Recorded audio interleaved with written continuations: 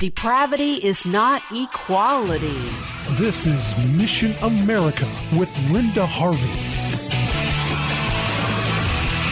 Already this year, we can see how unhinged the left is, promoting infanticide, attacking March for Life teens, and refusing to defend our borders. But there's another challenge soon to come. The U.S. House of Representatives, now controlled by Democrats, may soon pass the so-called Equality Act. This is a bill to add homosexuality and transgender identities as protected classes to U.S. civil rights law. It's totally outrageous, and we need to stay alert to this coming danger. And what's the danger of these chosen behaviors being added as protected civil rights? Well, let me give you the latest example of something that a community must allow when it passes a policy on so-called sexual orientation non-discrimination. In the city of Cleveland, in late April, there's going to be an event called CLAW. That stands for Cleveland Leather Annual Weekend. Yes, it's pretty much an orgy, and I apologize for the following details, folks. But it's a Sado-Masochism event. You know, whips, chains, people pretending to be masters and slaves, or animals, and much worse, including the involvement of bodily waste products in the pursuit of pleasure. This deviance appeals to a largely homosexual male crowd,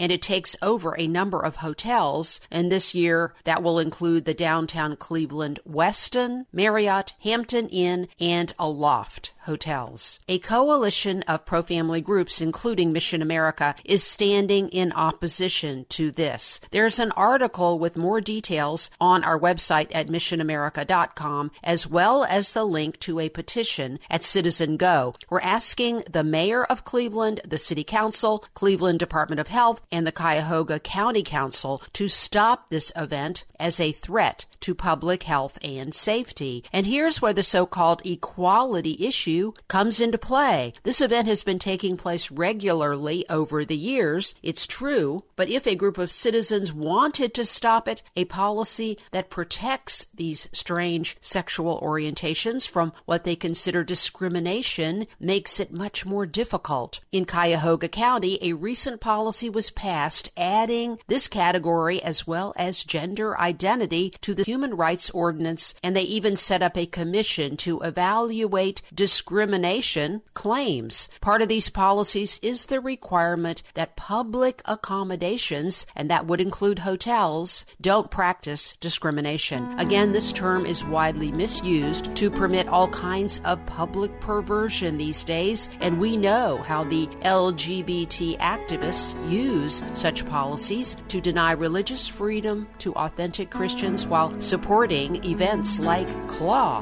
And if this wasn't bad enough, sexual radicals are trying to draw kids into this S&M behavior. I wouldn't be at all surprised if underage teens are present at the Cleveland CLAW event unless we get involved. So go to our website at missionamerica.com for the link to the petition and other contact information. I'm Linda Harvey. Thanks for listening. For more information and lots of news and Christian commentary on today's culture, log on to missionamerica.com. Be sure to listen to Mission America every Saturday afternoon at 1 here on AM 880 and 104.5 FM The Word, WRFD. And remember, with God, all things are still possible.